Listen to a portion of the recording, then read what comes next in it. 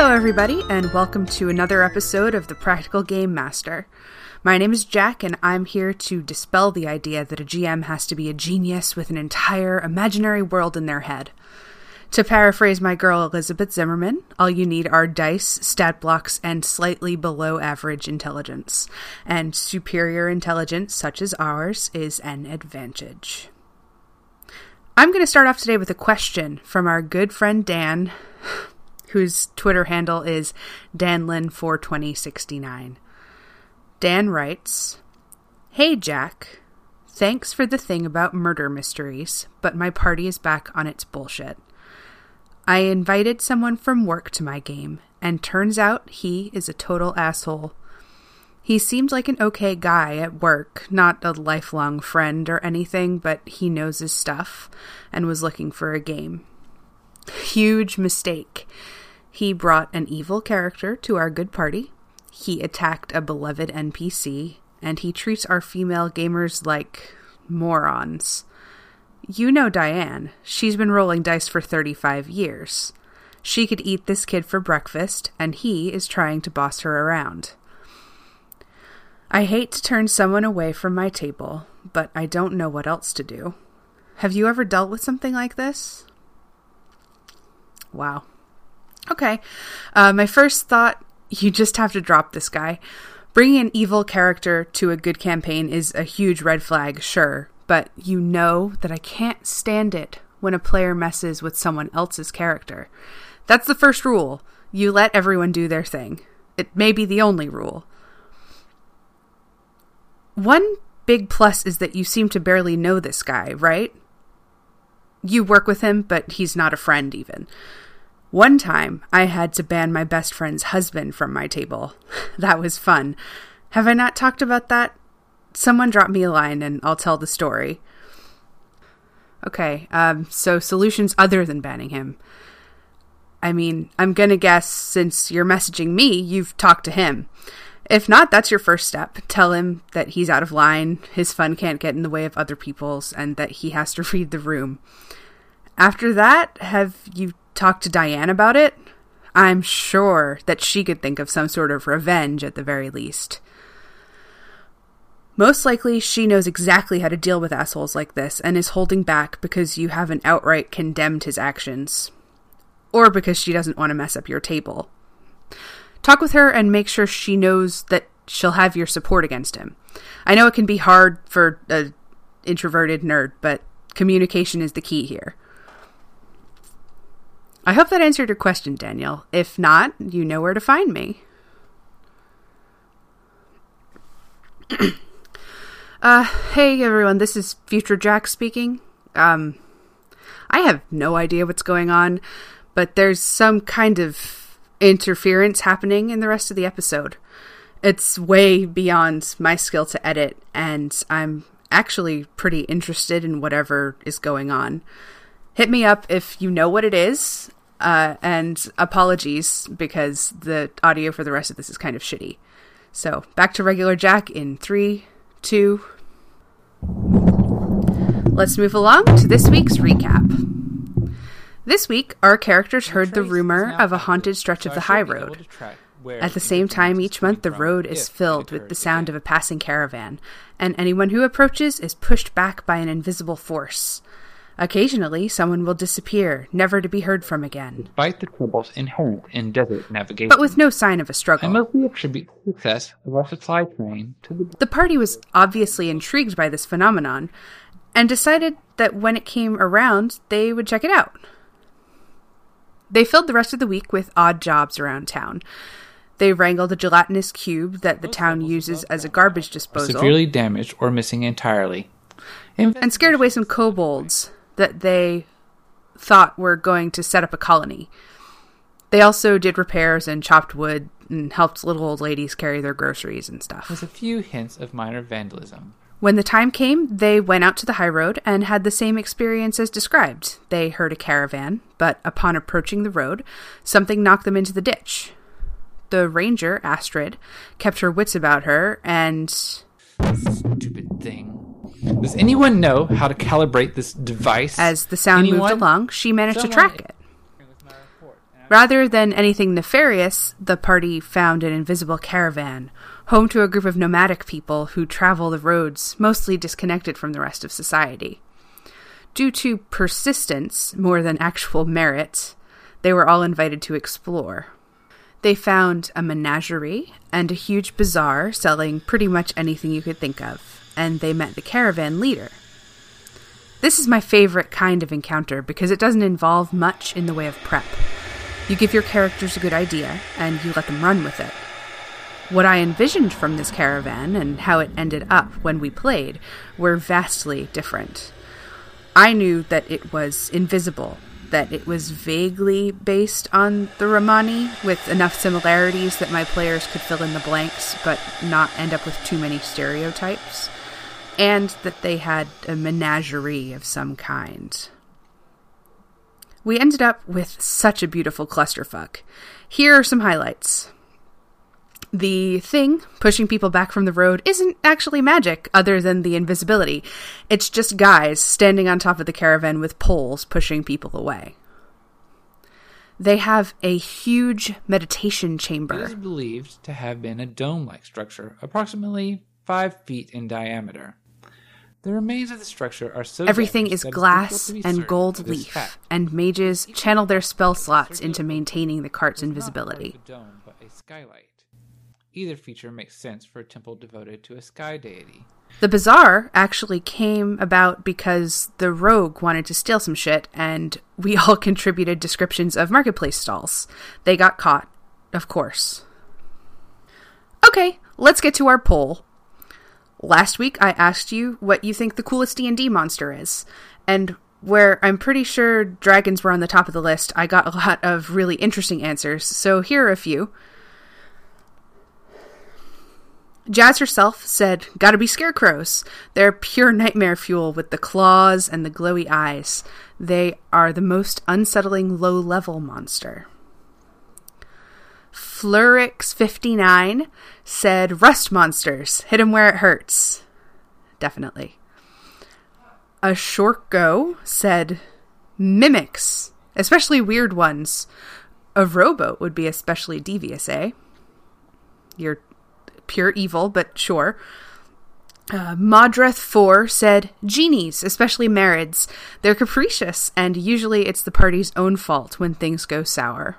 I keep getting interference from somewhere, and I'm trying to find out where, but the stupid thing can't trace where the signal comes Ruby from. Zuby said, "Banshees! There's a cool story there, but they can KO any character with one action, and that's badass." SJ Warlock said, "I like things that can never be truly defeated, like gnolls. There are always more.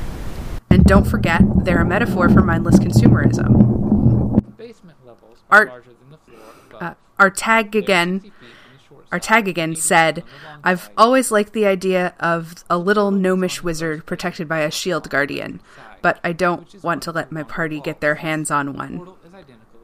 Good plan. Myself, I think you can't go wrong with a revenant. They're single-minded, methodical, and can paralyze you with a look.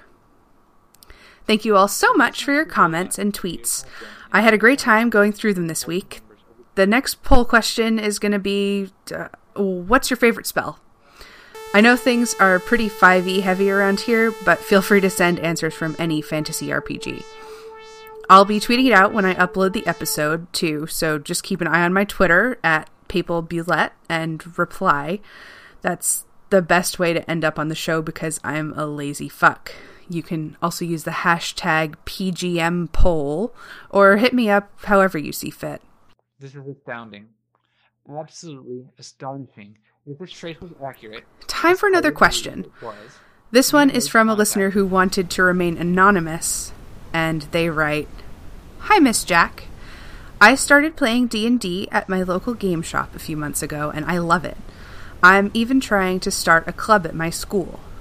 The problem I have is I am too young to drive, so my dad comes with me to the shop. When our DM noticed that he was always waiting for me, she invited my dad to play too. And the worst thing is he likes it.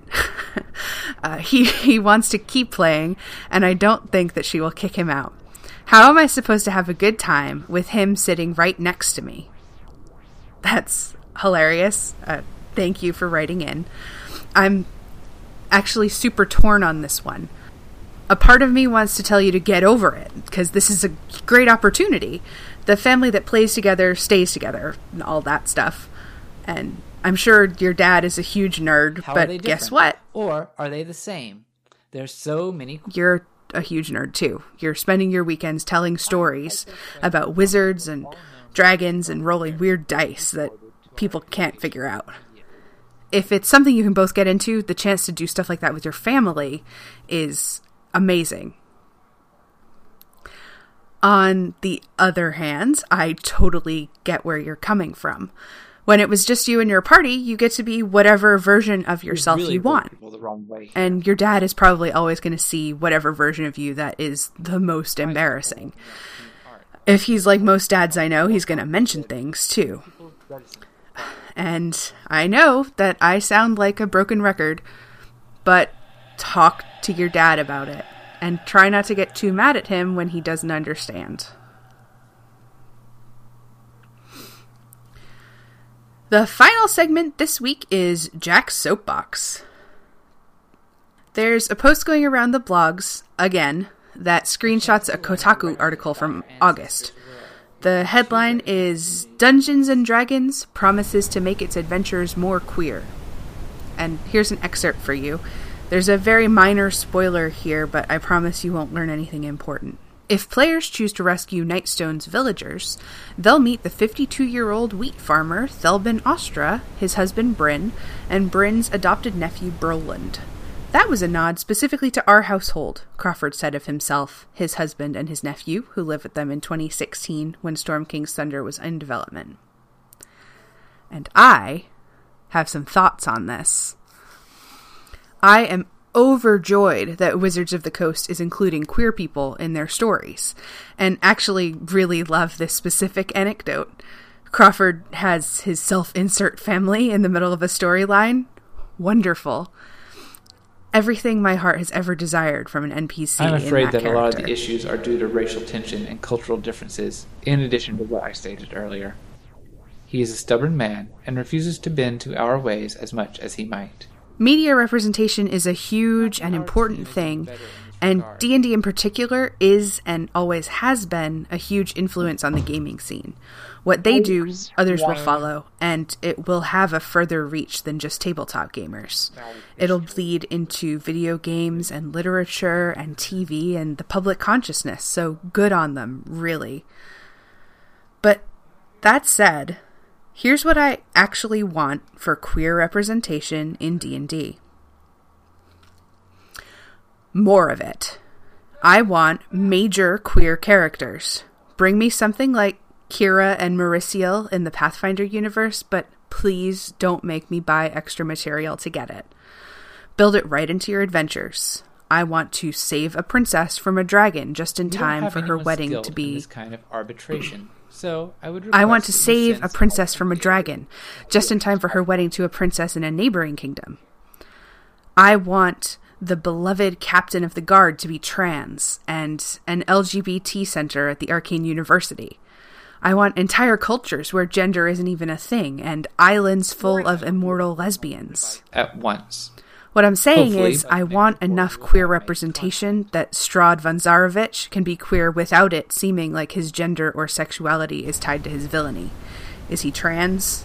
Is he bi? I don't care. Make him queer.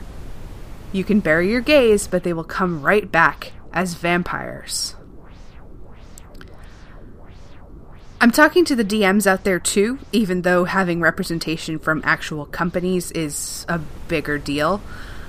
Alter published adventures for maximum queer representation. When your players randomly latch onto an NPC that you had no plan for, make them queer. Give me ace representation, please. If nothing else, it'll drive your bard crazy. All I'm saying is if the Adventure Zone can have drag racing lesbian dryads, you can too. Even be a start to a better relationship with humans in general for us. Though I imagine that will still take quite some time. that's about all I have for this week. Thanks for listening and for your questions and comments. And remember, never split the party.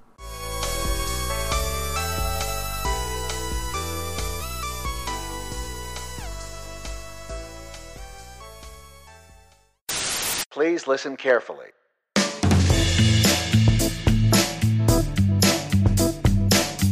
Thank you for listening to Interference. For more information or to get in touch, head to orczone.com. All of the information that you'll need is there. Huge thanks to Jazar for the use of their song Please Listen Carefully, available at betterwithmusic.com.